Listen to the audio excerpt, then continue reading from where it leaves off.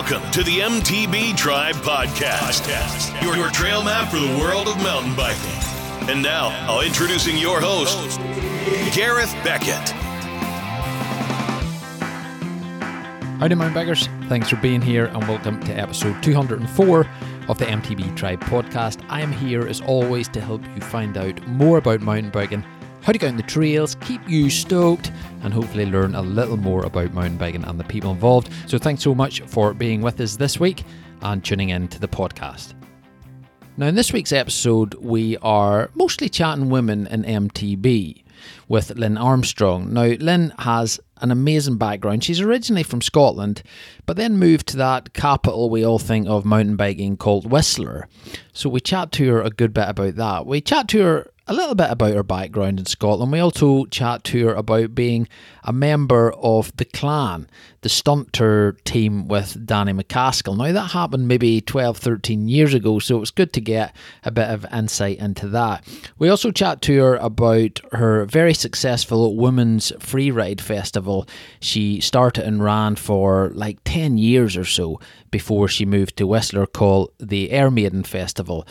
She's come home to Scotland a few times since then, and it's kind of been reborn a couple of times, and she's got other things all planned for the future of it as well. But it's really cool to hear the insight into that and how that can help people get into mountain biking, enjoy it a little more, and build up the courage if that's what they require to get out on bikes and ride and become part of a bigger group with guys and girls and everything. So it was really good to chat to Lynn about all that. We also chat to her about moving to Canada, moving to Whistler, how she worked there in the Evolution Bike store, which was started by a 21-year-old woman back in 1985, believe it or not. An amazing story. We also chat to her about the FMB World Tour, where she is a judge in that, and is probably going to be continuing stuff like that in the future. So without further ado, let's welcome Lynn to the MTB Tribe Podcast. Hi Lynn, welcome to the MTB Tribe Podcast. How are you this morning? I'm great, thanks. Thanks for having me. What's the weather like in Whistler? Well, today... Straight to it. Today, well, it's actually forecast to rain today. Finally, after about 6 weeks of quite hot weather. But right now it feels really muggy, and I'm not convinced it's actually going to produce much, because I live in Pemberton, which is about 25 minutes north of Whistler, and it's about 1,000 feet lower than Whistler, so it's actually warmer. A few degrees warmer usually here, and when they have rain in the forecast here, it generally doesn't amount to much compared to back home anyway. So we do need it though, because there's been a lot of wildfires in BC, still are, and it's very, very dry here, so we could do with a good old downpour. yeah, I hear you. No, it's interesting you're living in Whistler. We'll get into that, because I'm sure the listeners want to hear a lot of stuff about Whistler from a local there almost. But people will obviously recognise your Scottish accent. So you were born in Scotland, you grew up in Scotland? Yeah, I was born in Edinburgh, grew up in a town called Galashiels, which is actually not far from Peebles, so about 30 miles south of Edinburgh. Yeah, and lived there till I left school, and I went off to university in Edinburgh, and then hung around the west coast of Glasgow, lived in Paisley for a number of years, which is where I actually got into mountain biking before doing a bit of travelling, and I initially came to Canada in 2006. Wow, okay. Yeah, you've been there quite a while then. Excellent. Well, back and forth a little bit for sure, but initially, I went out there in 2006 on one of those working holiday visas with my then partner. Wow. Okay. Yeah. We'll get into that. I'm interested in that. Sure. Now, it was Joey Goff that basically asked me to get you on here. So amazing to get Joey's recommendation to get you on, because she says you're very interesting. You've a lot of stuff to chat about, which I agree. Looking into what you've been doing in the past and stuff, but now she calls you the OG jumper freestyle rider. Would that be right? No, he's been far too kind. No, Joey and I met because I ran Air Maiden, and I was absolutely desperate to get her up to one of our freeride events in Scotland. And to have her there as a guest coach, because she's so amazing to watch on a bike, and she has so many skills. So and then out of that, we became friends and rode together, and I sort of cajoled her into coaching for me for a few different kind of things in the UK. And then when she comes over here, we hang out and ride together. So yeah, we've become good friends. But I think what she means is I'm just old. I've been doing it for a while. I mean, there weren't many women sort of veering towards or more interested in the sort of what you would call free ridey type riding, as in hitting bigger jumps, doing tricks and drops, and that's kind of where I ended up. My interest ended up going. So maybe she means by that, but yeah, that's a bit too much of a compliment, I would say. So how did you get into bikes in the beginning then? Was it the BMX thing like Joey, or how did you get introduced to the two-wheel thing? Yeah, by accident almost. I mean, I'd moved to Paisley, and after I graduated, because I had a boyfriend from there, so I moved across from Edinburgh to Paisley, which is just outside Glasgow, and I had a bunch of friends there who mountain biked. And at the time, I was a martial arts instructor, and that was actually my full-time job. And I was getting a bit sick of being in a gym all the time. So I'm like, I want to do something outside. And I used to snowboard with these guys in the winter up in Glencoe. And they're like, come mountain biking with us. So I ended up buying a far too big GT Zasker off of one of their friends. And then I just kind of followed them around on the old Kilpatrick Hills outside Dumbarton. And I could keep up with them going uphill because I was fit from martial arts, but on the way down I was completely clueless, like over the bars constantly, falling in cow shit, and they called me the sheep chaser because there was a drop halfway down that trail that we used to ride, which you had to make sure there weren't sheep gathered at the landing. So they used to send me down in the early days to make sure there was no sheep so they could hit the drop. So that's how I got into it. I was just riding around with them, and then eventually, we started going to Glen Tress from every other weekend, and like we'd spend the whole day doing the red route, because back in those days we just session stuff. We weren't in it to get fit. We were really just wanting to go on session jumps, and we had the village at Glen Tress with all the wooden stuff then. So we used to go and hit that up, and that's how my obsession was born. Really, it's thanks to them, those guys, and that's it. Yeah, cool. And like when you get into it initially, was there any other girls riding or anything like that? Had you any friends that you would bring along, or were you just in a pack of guys there?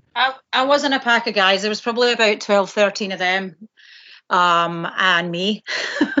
And then eventually, when I did start going to Glen Tress, I met some women there, like Emma Guy and Tracy Bringer, who were running the Hub Cafe then, and they had a bike shop then, and they were ex-World Cup racers, and so I kind of got to know them through the cafe they ran, and it was through them they encouraged me to race, and then I kind of slowly started to meet a few women. But I mean, back then you could turn up to a race and there might be 10 women, or there might be 2. It was really kind of hit and miss.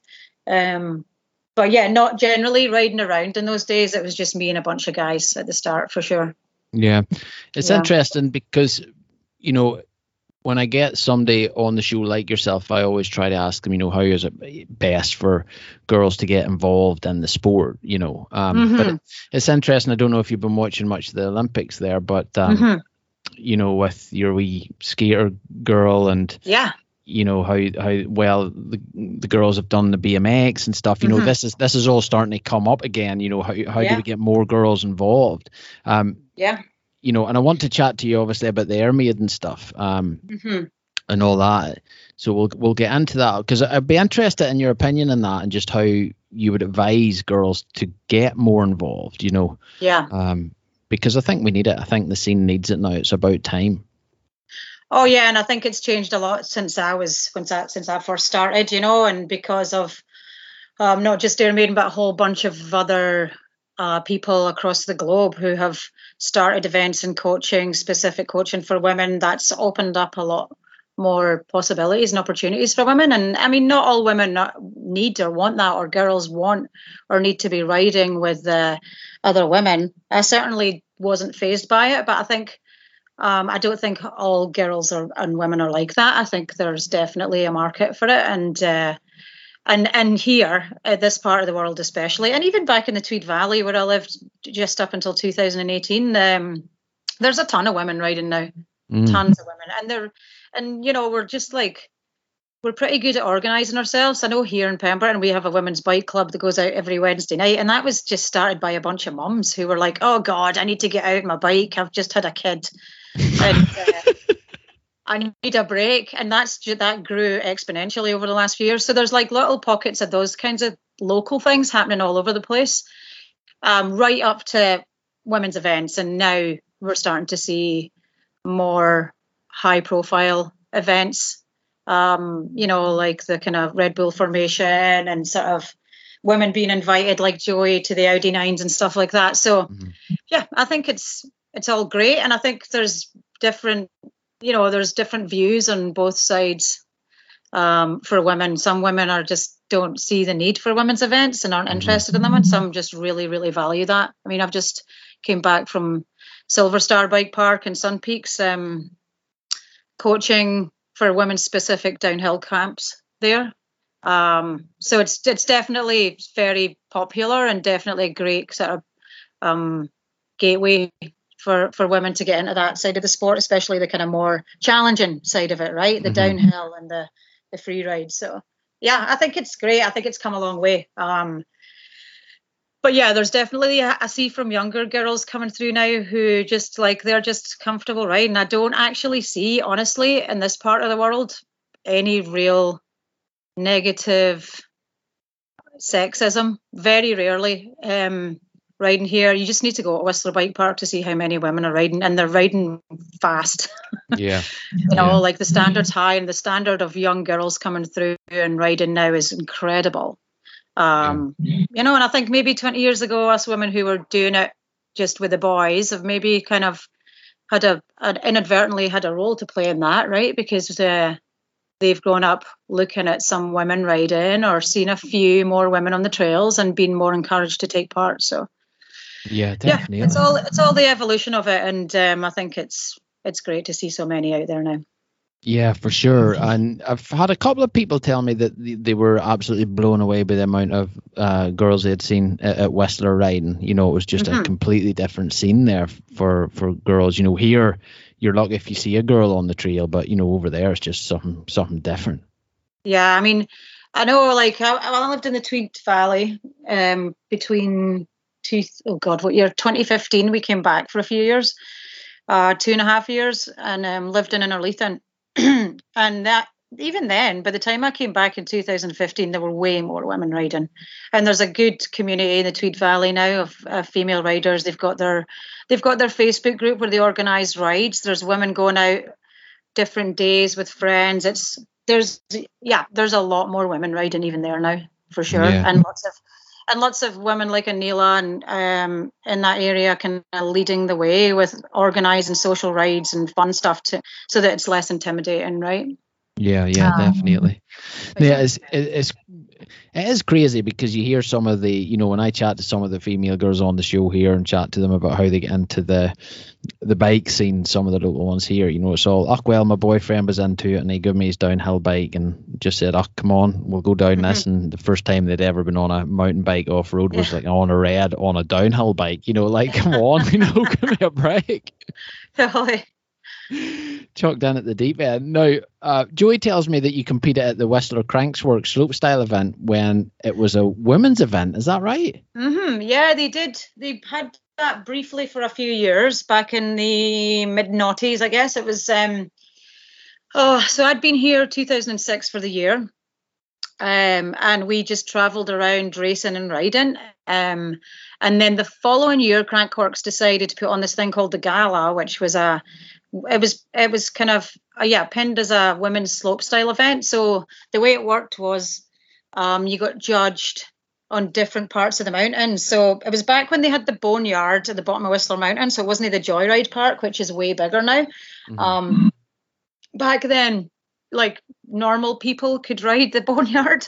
So they had like a fun box, a step up, step down kind of thing. And they had some like big ladder drops for sure and big jumps, but they weren't like 40-foot gaps, or 60-foot gaps. like they are now. So we got judged on a techie section up the top of Whistler Mountain, I believe, if my memory serves me correctly. It was Goat's Gully, which is like a double black trail with a bit of a janky corner in it. So we got judged on how we rode that. And then we got judged on a trail called Schlayer, which had a drop that you could just send it as big as you wanted to. So you got judged on your style and amplitude, etc., coming out of that. And then you had the option down the bottom of the mountain to either finish in the boneyard or ride the last few jumps on A-line. And then you obviously got scored higher if you rode the boneyard. And so, yeah, I was like, I have to go back for that. So in 2007, I did actually come back and do it. And I was kind of quite determined. And there was a drop at the bottom. It was probably about, 18, 20 foot or something off the top of my head. And a ladder drop. And I was like, there was maybe 2 or 3 women hitting it. So I knew if I wanted to get on the podium, I was going to have to hit that drop. So I was riding a little SX trail at the time, a 6-and-6 bike. And I managed to get myself off that drop. And I was doing like no footers at the time, and those kind of 3-pointer things where you keep one hand on the bar and everything else is off. So that kind of got me on the podium. I ended up 4th in the pro category behind the legendary Claire Bouchard and a bunch of other mainly North American riders, because there weren't, it wasn't big in the UK. We just didn't have those kinds of features. It's all still pretty natural there. So especially up in Scotland. So they did that, and then I came back a couple of years later and tried my hand at it again. Wasn't quite successful, but yeah, super fun. And it was kind of spearheaded by a couple of women in Whistler-based riders. And so when they kind of stopped doing it, I don't really know the kind of ins and outs of why that stopped, but it definitely discontinued after that. Unfortunately, but yeah, that's kind of what spearheaded me to come back and start Air Maiden. Actually, was having experienced that, and then came back to Scotland. I'm like, we need to do this here. I need more women to do this kind of riding with. So that's essentially how that was kind of born. Yeah, interesting. That Whistler experience, was that your first taste of Whistler then? No, I came across it in 2004 with my boyfriend at the time on vacation, and we just did we are going to the bike park, rented a little condo in the middle of the village, and just hammered laps for 2 weeks until our bikes were broken and we had no skin left in our hands. And then, we literally were like riding 20 laps a day of the bike park. And then we'd come back at night and fall asleep halfway through eating a Domino's pizza because we were so exhausted. But we came across then, and then we came across the next year with a posse because we were raving about the bike park. So I've been coming to, I've been Whistler before that snowboarding, but to bike, that was my first year, was 2004. And on and off over the years came, if I wasn't living here, was coming on vacation, and then eventually met my now partner, who is Canadian. So, and who happens to just live beside Whistler. That was a good move. Yeah, well, he lived in Whistler. I actually met him while I was across. I actually met him when I was competing at Crankworks in 2009. Wow, class. By complete chance, because me and a friend had come over, and she was kind of a sort of recreational biker, and after the kind of slopestyle event, there was one of those industry parties, I think, but like Oakley were hosting, and we were all, as athletes, were all invited to it at the GLC, which is the kind of bar right at the base of the mountain. And so we went there that night, and they wouldn't let my friend in because she wasn't on the list, right? She wasn't on the athlete list. So I was like, well, sod this, I'm not gone. I don't care. I'm not really the schmoozing type. So I was like, well, sod this party. Let's just do a pub crawl all the way back to our apartment down in Whistler Marketplace. And in one of those bars, which is actually, it's no longer, the bar still exists. It's got a different name now, but it's kind of one of those, this is where many Whistler couples have met. It was called Cheetahs. And my now husband was in that bar that night, and that's how I met him. So it was all like a little bit chance, how it happened. Brilliant. But yeah, the rest is history, I guess. Class. Now, let's chat a little bit about the clan, because this was a stunter with Danny McCaskill, basically. Yeah, that was that was 2008, I think, if I remember correctly, 2007 or 8. I'd come back from the year in Canada. I was kind of just doing part-time jobs, trying to figure out what I was doing in my life, and living in my hometown again. And a friend of mine, Ian Withers, was starting this stunt team called the Clan, and it was going to be Danny was the kind of main attraction with his, even back then, his skills. I think he just released that video of him in Edinburgh, and they were recruiting riders for it, and they needed a woman, and someone suggested me, and I'm like, okay, what's this going to involve? I remember going to see the premiere of a mountain bike film called Home at the time in Glasgow, and Danny was in it, and I'd never met him, and I just watched him going backwards down that street next to the art school on his front wheel, and I'm like, oh my God, I can't ride with this guy. I can't do that. Anyway, yeah, so I ended up going on some training stuff with so we got to know each other before we started actually doing shows, and it was awesome. It was like Fraser McNeil, Nash Masson, both of those guys now own bike shops in Scotland. Duncan Shaw, who also is with Danny in the Drop and Roll show now, and me. And so Fraser and myself were the kind of dirt jumpers who jumped over the box, and then Danny and Duncan were obviously trials, and Nash was the BMXer who also did a bit of trialsy stuff.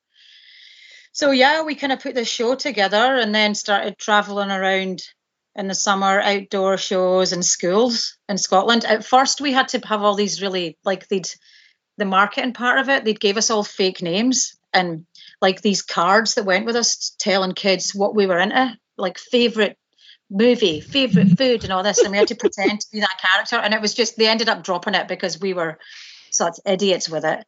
You know, like I remember us being up north, it was way up north somewhere doing a show, and my nickname was Joe, and on my card it said my favorite movie was like Step Up to the Streets or something, which I hadn't even seen. It was like some dance movie. So they used to, like, Danny and Duncan used to wind me up by telling the kids that we were helping, because we used to do a show and then we'd coach them, and the kids got really, like, honestly, they treated us like celebrities. I was quite uncomfortable with it. But they wanted your autograph and everything, so they come up at the end, and Danny and Duncan are like, oh, you should get Jo to show you some moves from Step Up from the Streets. She's really good at it. And they're like, yeah, show us dance moves. And I'm like giving them evil stares. And then we were like given these pens to sign autographs with, but a couple of times Danny and I actually autographed people's heads at their requests, or their arms with these bloody permanent markers. So Ian's like, you have to stop doing that. Because kids were going home from school with like permanent marker on their heads with our names on them. Like, okay. So it was a complete riot, actually. We had a good time, and eventually they just got rid of we were called the Riders. That's what it was at first. We had to wear these specific T-shirts and everything. The next year they ditched that and we were allowed to be ourselves. But yeah, I mean, my riding, especially tricks-wise, came a long way. I actually remember we used to go to Unit 23 a lot, to the foam pit, to practice tricks. And I remember watching Danny learn a backflip there.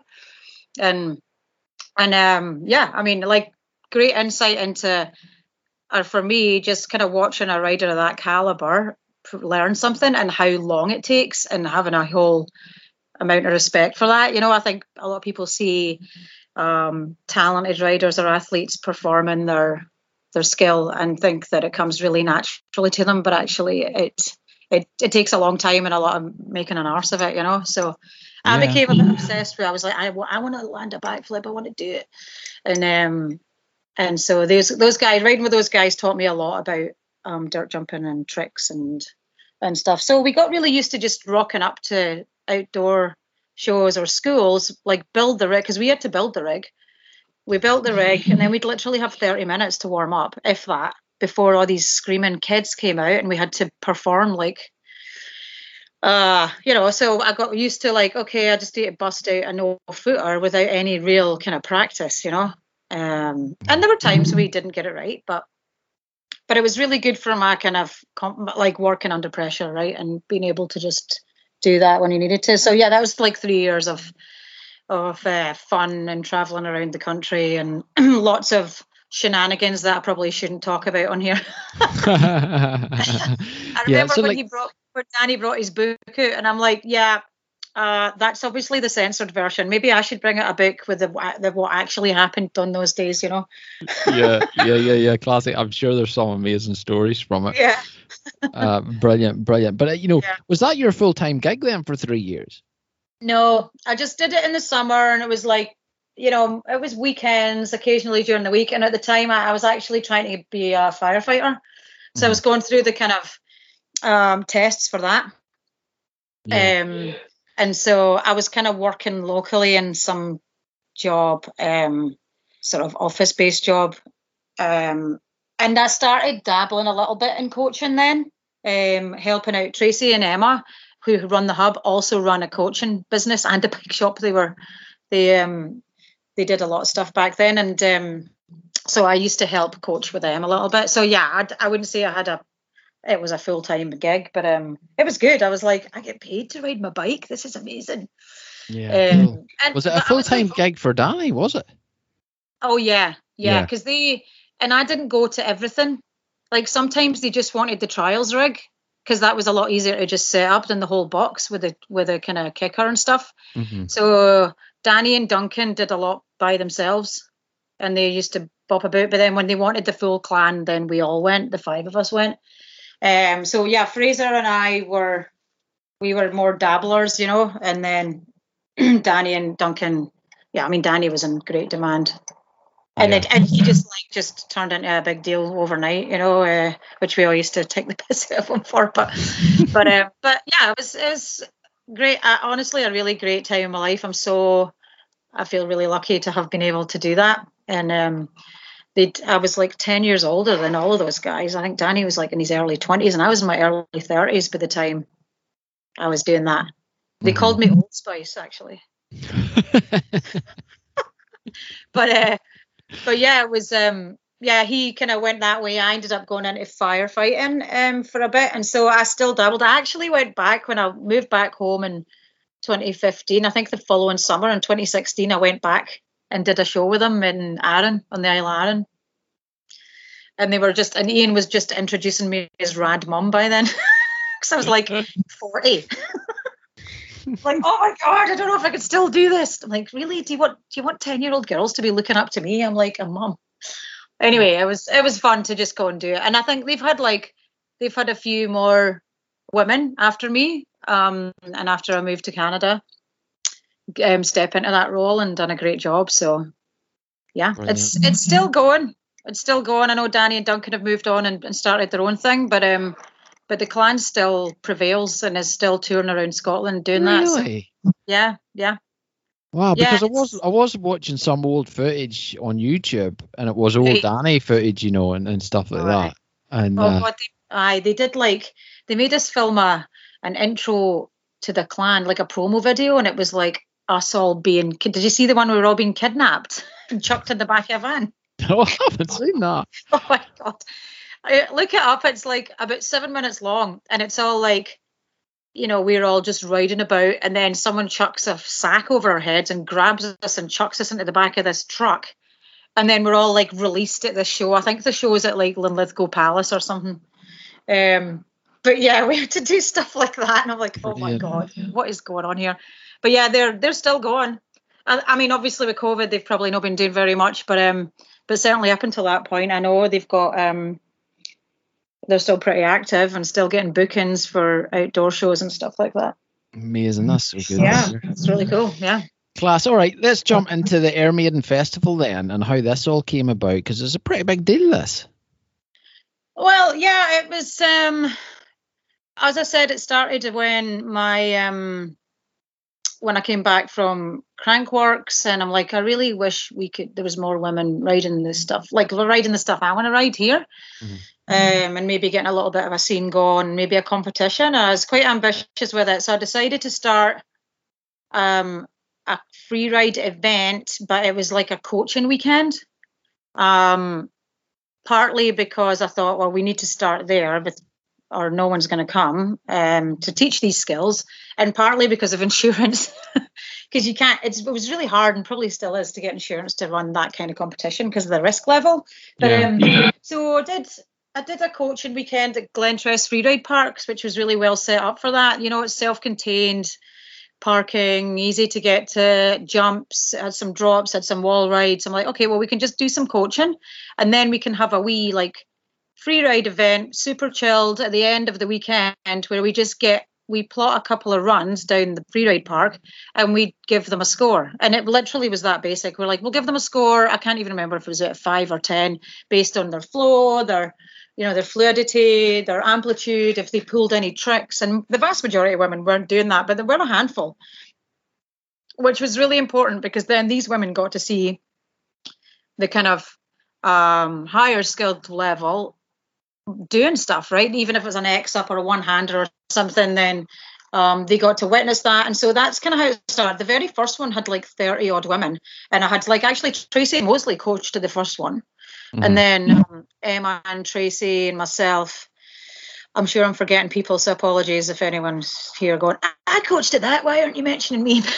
But it was in 2008. And then we did it for a few more years. There was a couple of years where I was actually in Canada, and some friends of mine kept it running, and it grew quite big. It was it became quite popular, and we got some back in, and we had loads of swag, obviously, to give away.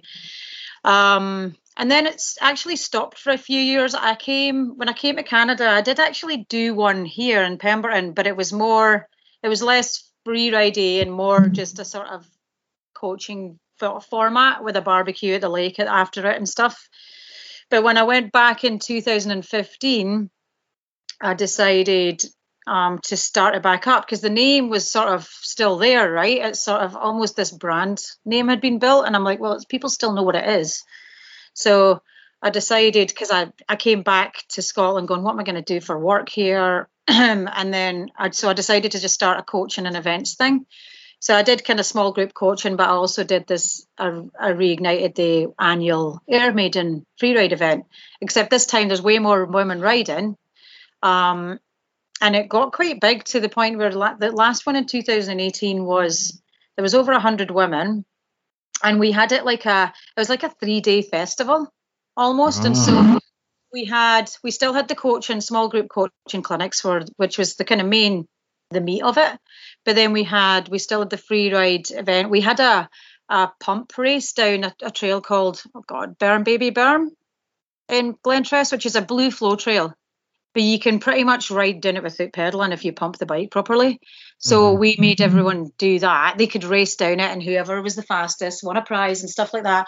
And we also had a dual slalom in the field below Glentress, because I know the guy that owns that field. And it had the remnants of an old dual slalom at the very bottom of it, still there. So we just incorporated that, and then chucked in a bunch of flagpoles so they could hold in the grass, and we made it fancy dress.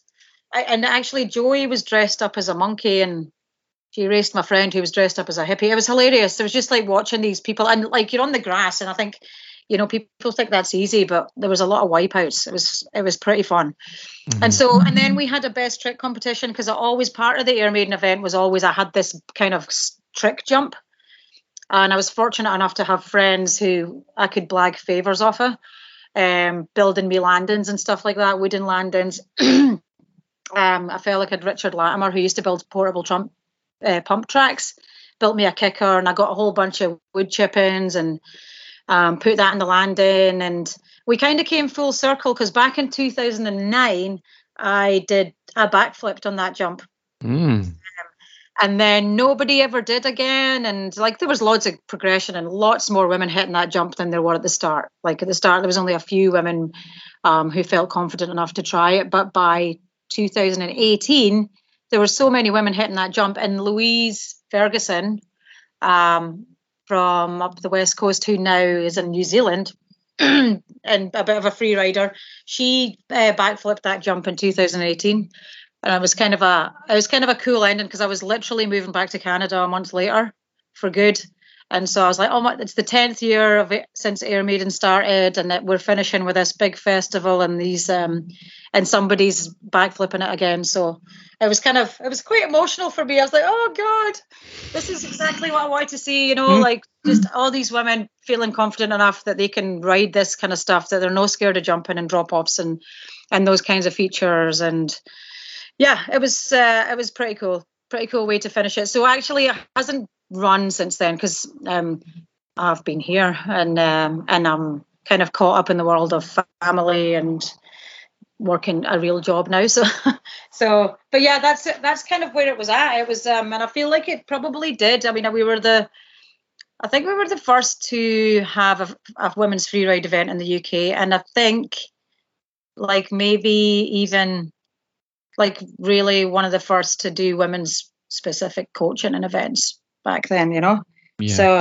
and I feel like, it's a bit of a legacy for me, but it's also like it's caused the birth of so many other things now with women into riding, and I know there's a lot happening in the Tweed Valley now that have just carried it on under a slightly different, but yeah, lots of other women's events, lots of women who I used to coach now running their own coaching businesses and stuff.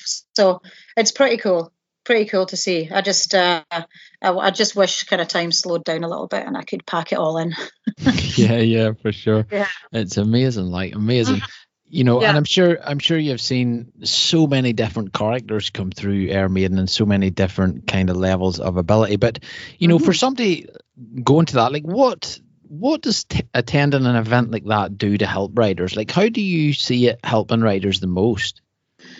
I think a lot of it has to do with the atmosphere that's created. I mean, it was important for me at the start to make it relaxed. I think a lot of it had to do with the personalities that were running it. We were all pretty outgoing, like fun orientated people. So we never took ourselves too seriously. And it was important to create that vibe so that like women, you could see in the first day, women would show up, and we did an enduro race as well. And they were just looked terrified the first day, just like, what am I doing here? Oh my God. But very quickly realized actually we're all in the same boat here. We're all here to learn and help each other. And it was, I mean, it sounds super cheesy, but it actually was, I think, part of, you set the tone for the start. With it being like just being relaxed and making it about fun. And then the kind of learning is easier, the progression's easier because they're not as stressed out about performing, right? Or, oh God, these women, because I remember it from when I started racing. The very first downhill race I showed up to was the Winter Wet and Wild series in Innerleithen, which was in January or February or something, absolutely freezing and cold. And wet, lived up to its name. But I showed up and there was 10 women there, and I'm like wearing a pair of combat trousers and a hoodie and a full facer. And there's like women there head to toe in matching Fox gear. And I was like, oh my God, what am I doing here? I don't know what I'm doing. And they were like really nice, really friendly, and like giving me advice about how to go on. But I was really intimidated by that because I'm like, I don't know what I'm doing. But then you race and you realize actually you're fine. But I think there's definitely this perception, and I know like from taking friends to Whistler before, the first thing you see is that bloody joyride park at the bottom of the hill, and you're like, I'm not doing that. So it's just, I think a lot of it's perception and anticipation of what this sport is about. And once you you break the ice and sort of settle people and reassure them, actually it's really fun. Remember, this is supposed to be fun. Then the actual progression part sort of takes care of itself. And I've definitely had lots of feedback from women over the years about how just that sort of camaraderie and supportive environment makes such a difference. And then, you team up with women, you go, oh, I feel like I might be a similar level to her, and she just hit that wee drop, so maybe I can do it as well. And then that's when you start to see people pushing themselves and getting out of their comfort zone. And like I said before, some women don't need that. I followed my ex around and just followed him off his stuff. And so not every woman needs to be around a bunch of other women to progress, but I think there's quite a few that do really benefit from that.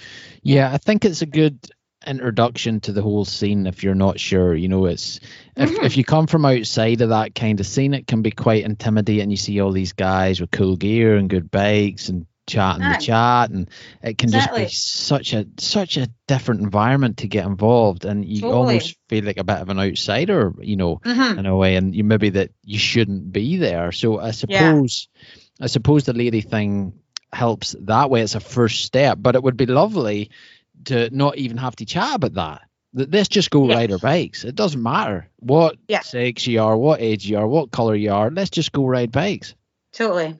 Well, and I think that's where it's heading for sure. And I think there's definitely more of that, especially like, you know, younger people are being like, I try and raise my kids that way. I'm like, don't see, you know, your gender as any sort of limiting factor to anything you can do, right? And I think that's what's happening now. Like younger kids are growing up and they just don't see those barriers the same that we did because they're not growing up with them. And there's less and less of that for sure. I mean, we could go on and on about politically the sexism that still exists in the world and the racism, and it certainly is still a massive issue. But in my tiny little niche in the mountain bike world, I see definitely huge progression.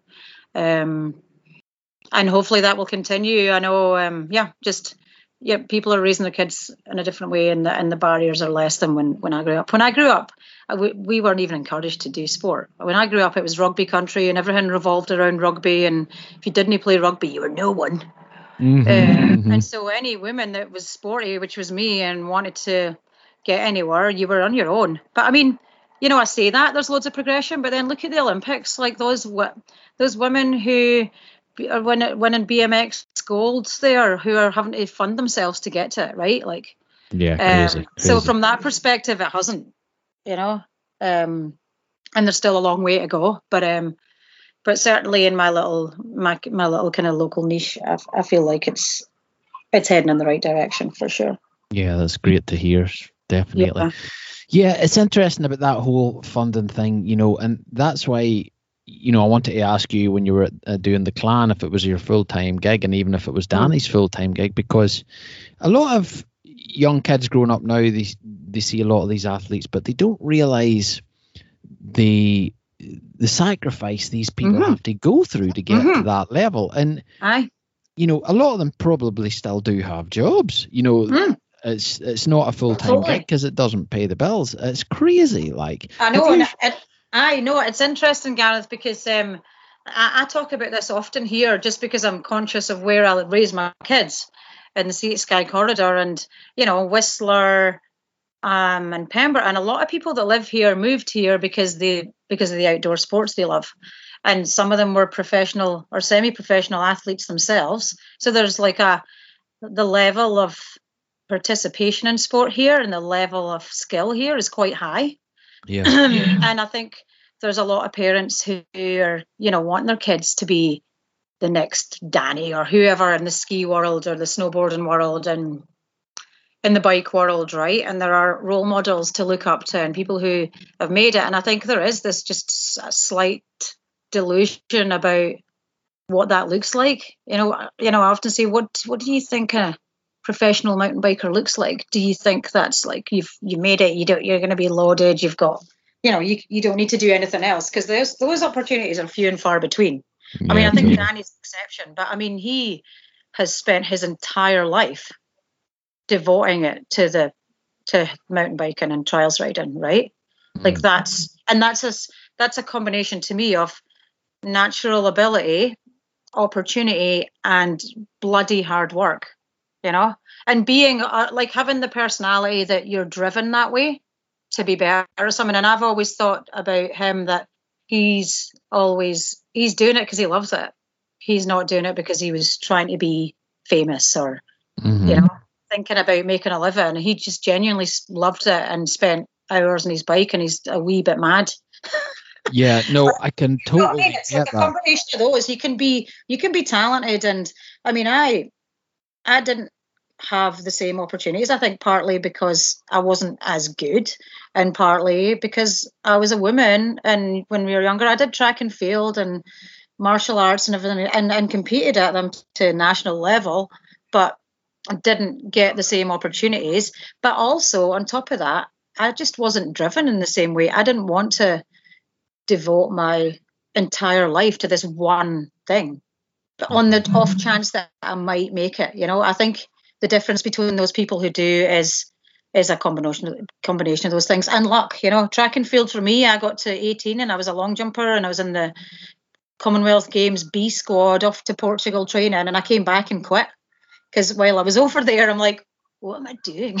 Yeah. Like the chances of me actually getting to the Olympics to that level are really, really slim, because there's a lot of luck involved, and there's injuries on top of that as well, right? So it's a lot more challenging, I think, than people think.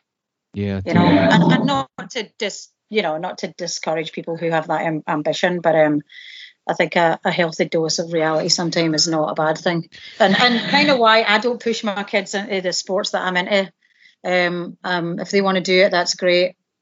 If not, then they'll find something they're interested in, and I'd much rather they were happy that way than me go, no, you must be a mountain biker because that's what I love to do. It's interesting, you chat about it the way you do, because I've been lucky enough to spend quite a lot of time around professional surfers, Kelly Slater being one of them. And great. To me, to get to that level, like Kelly Slater's 11 times world champion, he's the GOAT. Probably nobody will ever be as good as he was or win as many championships as he has won.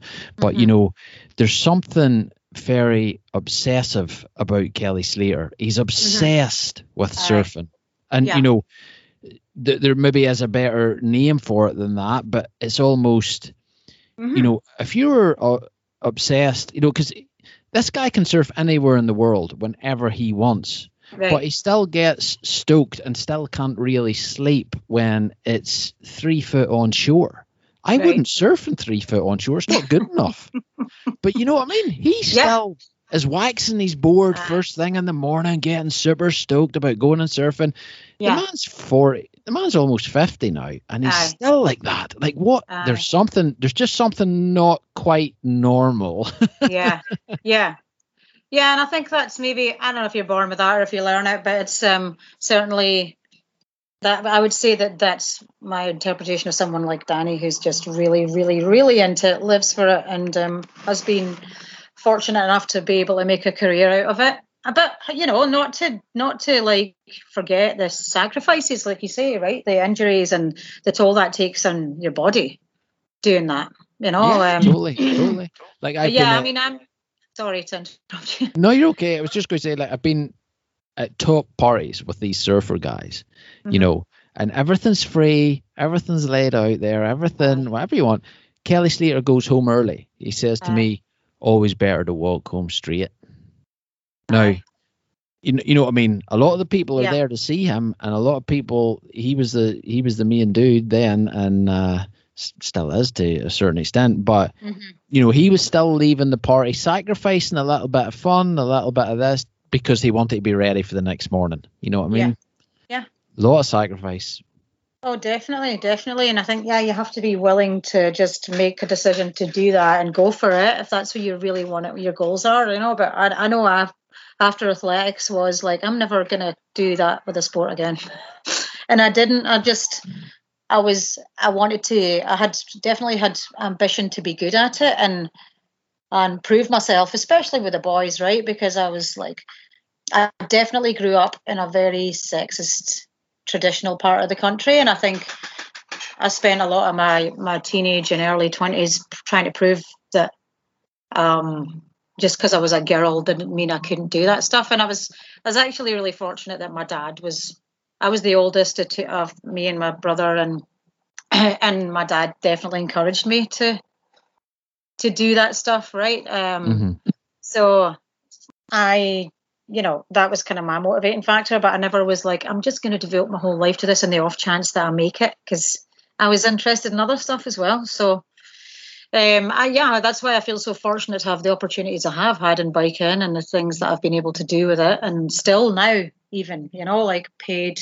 I coach every spring and summer here for a a woman who runs a very similar to Air Maiden thing here called Sweet Skills, and it's mostly women's kind of bike coaching and then trips. She does like backcountry trips to the Yukon and like to ride in the midnight sun, and all over BC, and then kind of bike park stuff, and then bike packing stuff up in the Chilcotins. We're only a couple of hours from here, and so I'm fortunate enough that, and I just kind of, that's my side gig, and I can do that in the spring.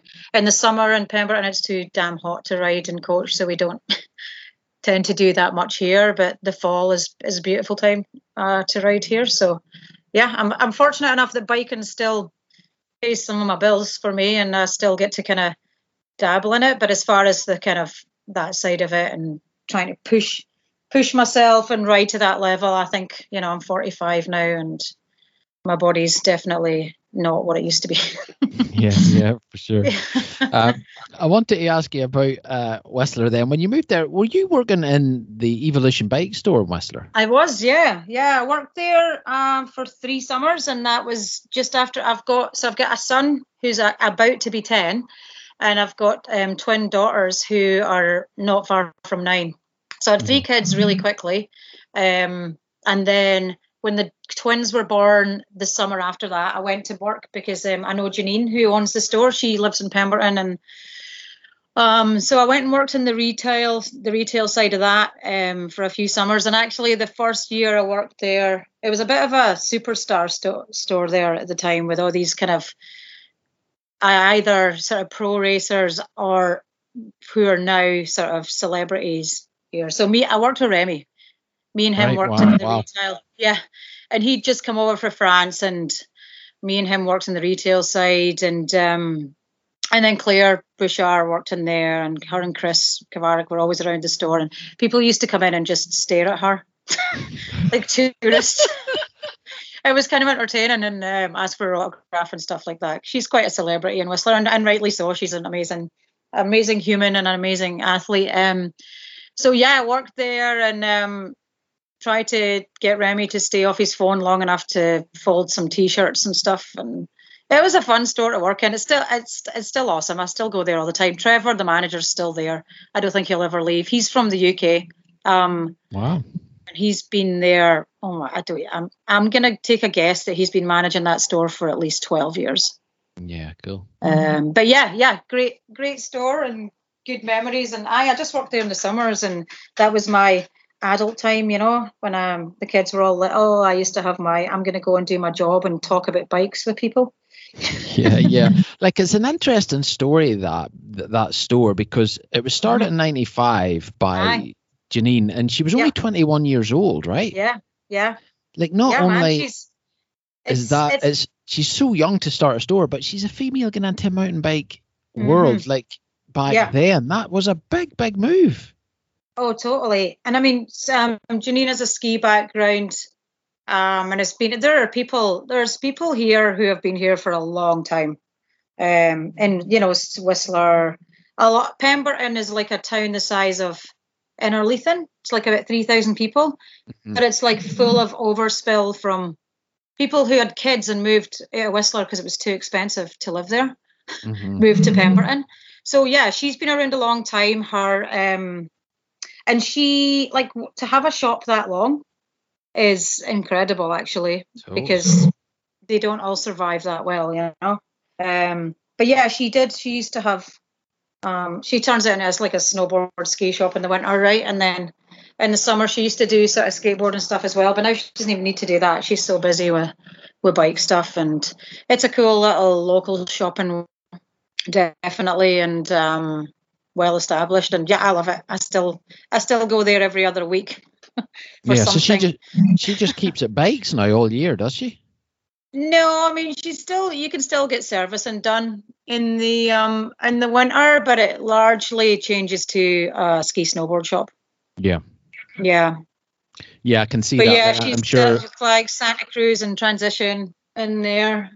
Bikes in there, and like a bunch of people. There was a guy worked there called Steve when I worked there as a mechanic. He now owns Vorsprung Suspension, which is a suspension shop in Whistler. So yeah, they've had a lot of well-known bike industry people through that store working there, and they also they support lots of young local riders. So they have their they sponsor a bunch of kids, right, and they get sort of discounted stuff or free stuff and a jersey. I don't know if you've heard of Lucas Cruz and Tegan, who they're both on the kind of World Cup circuit now, racing for, I think Tegan, he races for the, that young RockShox SRAM team that Valley Hall's on. Yeah, he's on that. He's like 16, Canadian national champion. They live in Pembroke, and they're an awesome family, but they have 3 boys and they're all like ripping on a bike. Lucas rides for Norco Factory team, and races elite downhill. So they all came through that shop. They all started, they were all sponsored. I think Finn was as well, actually. Finn Isles. So yeah, very, very central to the kind of evolution, excuse the pun, of riding in the community. So yeah, it's got a cool story, that shop. You may want to talk to Janine at some point if you can get a hold of her. Yeah, I would love to get her on the podcast. Yeah. Amazing. No, good stuff. Now, I want to chat to you just briefly, I know time's running on here, about the FMB World Tour, because you're a judge on that, right? Well, I did register as a judge, yeah, because there was a couple of different events happening here, and they asked me to judge it. The one was down in Washington State. There's actually a woman down there done some amazing things for free ride, women and men down there, and she's based out of a place called Issaquah in Washington, which is about 30 minutes out of Seattle. There's another amazing, it's like a Glentress on steroids kind of place, like big, brilliantly set up sort of free ride park with jump lines, doubles, gaps, wall rides, drops, all that sort of thing. So she runs an event that was very similar to Air Maiden, and I used to go down and coach at it and compete in it.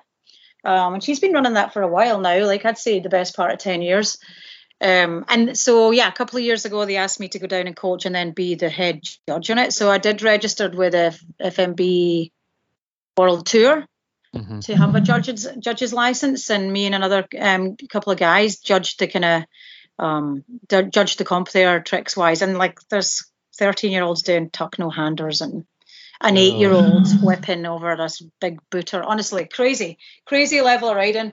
And then up here in Whistler, a friend of mine, Lisa Mason, runs the women's free ride bike thing, which is a similar thing. So she does coaching events at the dirt jumps in Whistler, which is also incorporates a competitive element of it. So she's also branched out, and it's not just women now.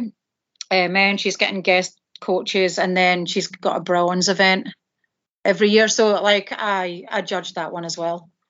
Yeah, well, that must be so interesting, seeing these young kids coming up just doing silly stuff, just crazy stuff. Oh, and they're just like so ballsy, like honestly, like little like girls, they just look so little, and they're just sending over this massive booter. I wouldn't hit that jump now. There's a big jump line in the dirt jump park in Whistler.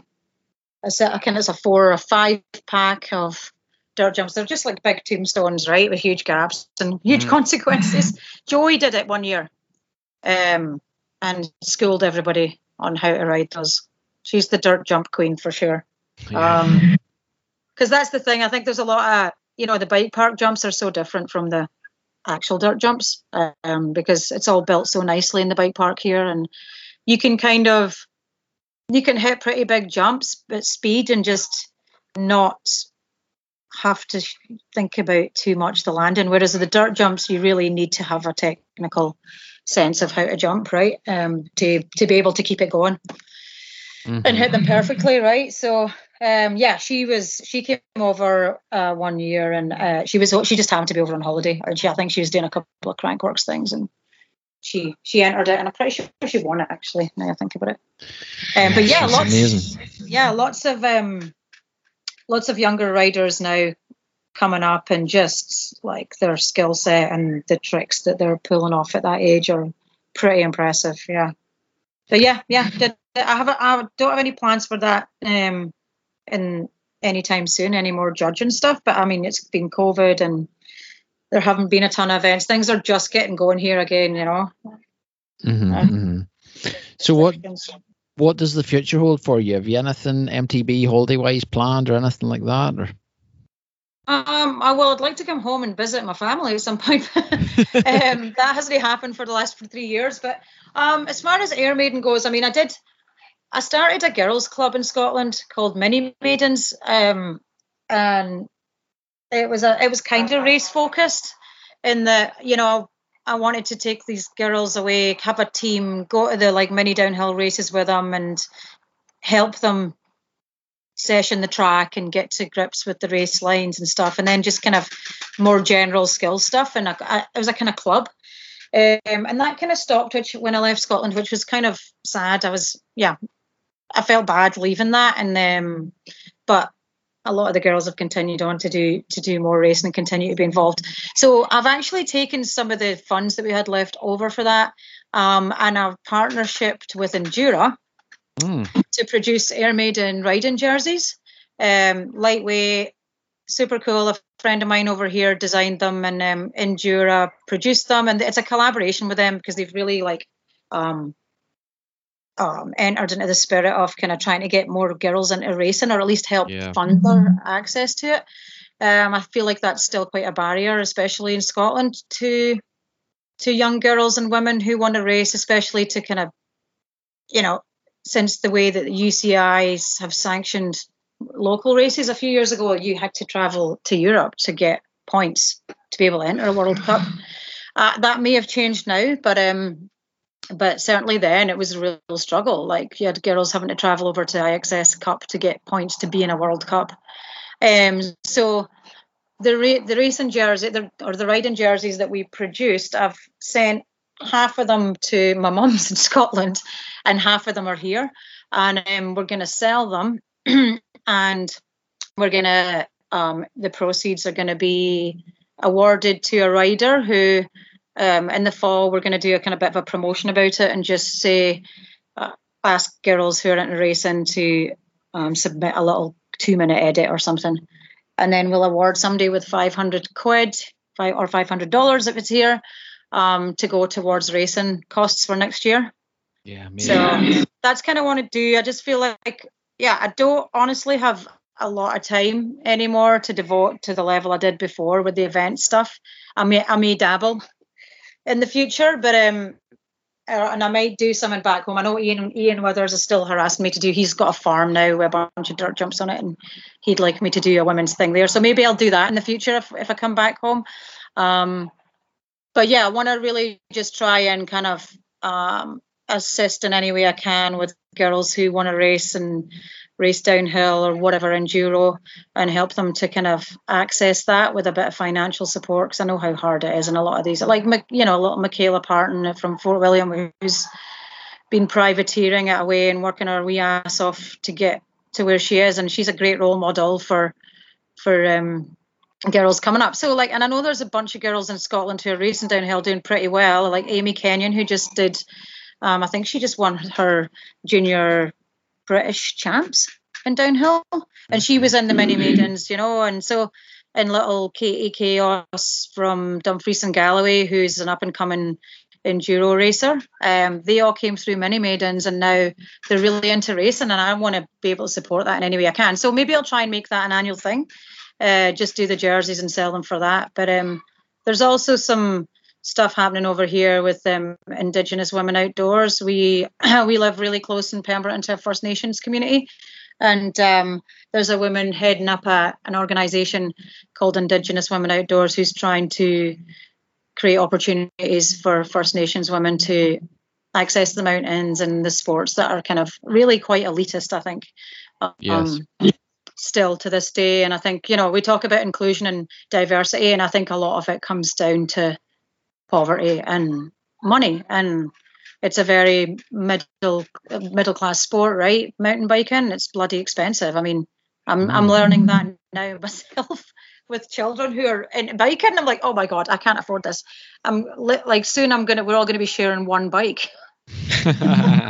So I'd just like it to be a bit more accessible, and I think a lot of that has to do with money. And this is a bloody expensive part of the world to live in. Really, really expensive part of the world to live in. So there's definitely a huge contrast between Whistler and the kind of wealth that exists in certain parts of that town, and also the poverty that exists by all the people that are the young people who are, you know, working for nothing to live the dream and have that experience, right? And living piled on top of each other, and in a market where the accommodation is very limited and very, very overpriced. So, Yes. yeah, that would be something that I think I would like to just have some sort of impact, and is just creating more opportunity for those who, you know, I just feel like there's a huge section of the population who have talent who maybe aren't getting to access mountain biking or these other sports because they don't have the financial means, or their families don't, to provide them with the equipment or the passes that are needed, you know.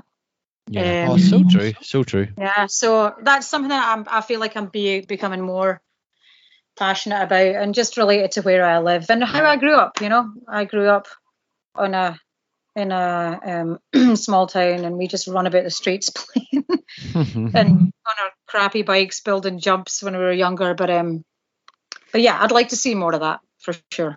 More opportunity for. It's certainly amazing everything you've done, and everything it sounds like you're planning to do for sure in the near future. And it's just a pity Scotland lost you and Whistler got you, but there you go.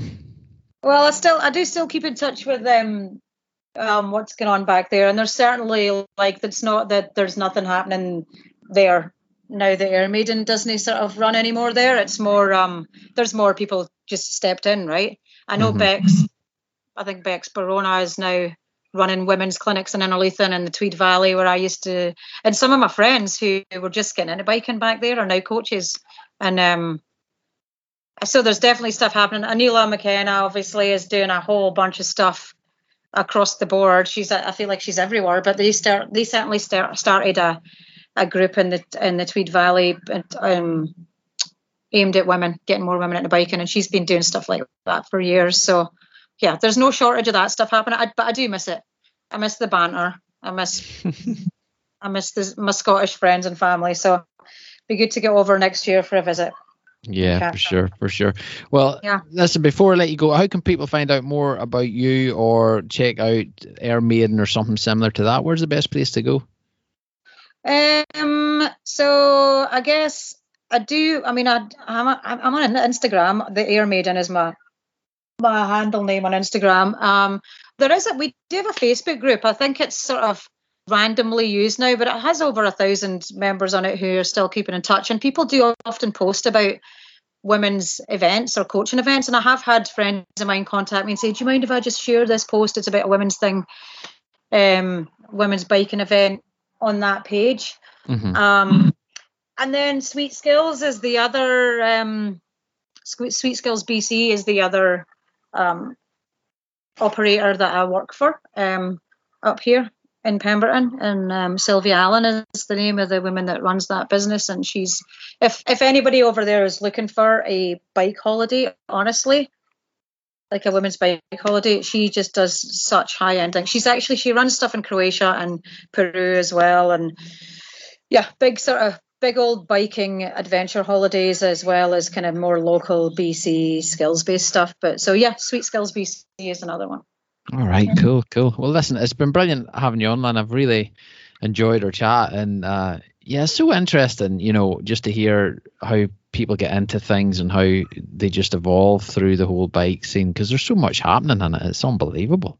Yeah, it's crazy. It's just such a hugely growing sport in popularity, and it's great to see so many people accessing it, because it's such a great way to release stress, right? And I know, being a mum, we've talked about, and my mum friends, about how much that's helped our mental health with babies, right? Just getting out into the forest. So there's so many benefits for everyone, and I think the more people that get the opportunity or access to the outdoors and getting out into the woods for some fun time and having little encounters with wildlife, I think it's the healthier we'll all be, right? Yeah, great. Brilliant. Well, listen, it's been awesome having you on. I'll let you go because I know you have a busy day ahead of you there as far as bikes and stuff go. So yeah, for sure. Well, thank you so much for asking me on. It's been a pleasure, and yeah.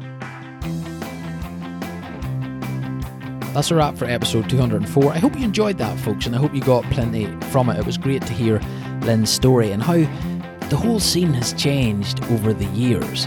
And Lynn has been such a big part in getting girls and ladies and women out on bikes riding. You know, it makes a big difference, and she's set up a path and a direction for a lot of these things that are happening today, and without her input probably wouldn't have happened. So she deserves a lot of credit for that. And Lynn, I know you said you weren't going to listen back to the podcast, but I just want to say a big thanks for your time, for spending time coming on, chatting and sharing your story. So thanks so much for doing that. I really do appreciate it. Now, folks, if you want to know a little bit more about what we chatted about in Lynn's episode, you can go to the show notes, mtb-tribe.com, search for Lynn's episode 204, and you'll get all the socials there and quick and easy links to get yourself more involved with the Air Maiden and other stuff that Lynn has got going on there. Now, one last thing, if you're enjoying the podcast and you want to show your support, the best way is by reviewing us on whatever podcast platform you listen to your podcasts on. It helps spread the good word about the show to more people and hopefully get more people on saddles and off the sofas and hitting the trails. You can also visit our website, mtb-tribe.com, where you can find the complete back catalogue, listen and download every show from there for free. You can also subscribe there and get one email per week with a quick and easy link to listen to the podcast. If you want to follow the show on socials, you will find us at MTB Tribe on Instagram and Facebook. And if you want to get in contact with the show, the best way is just simply to email me, info@mtb-tribe.com. I do read all emails and I will get back to you.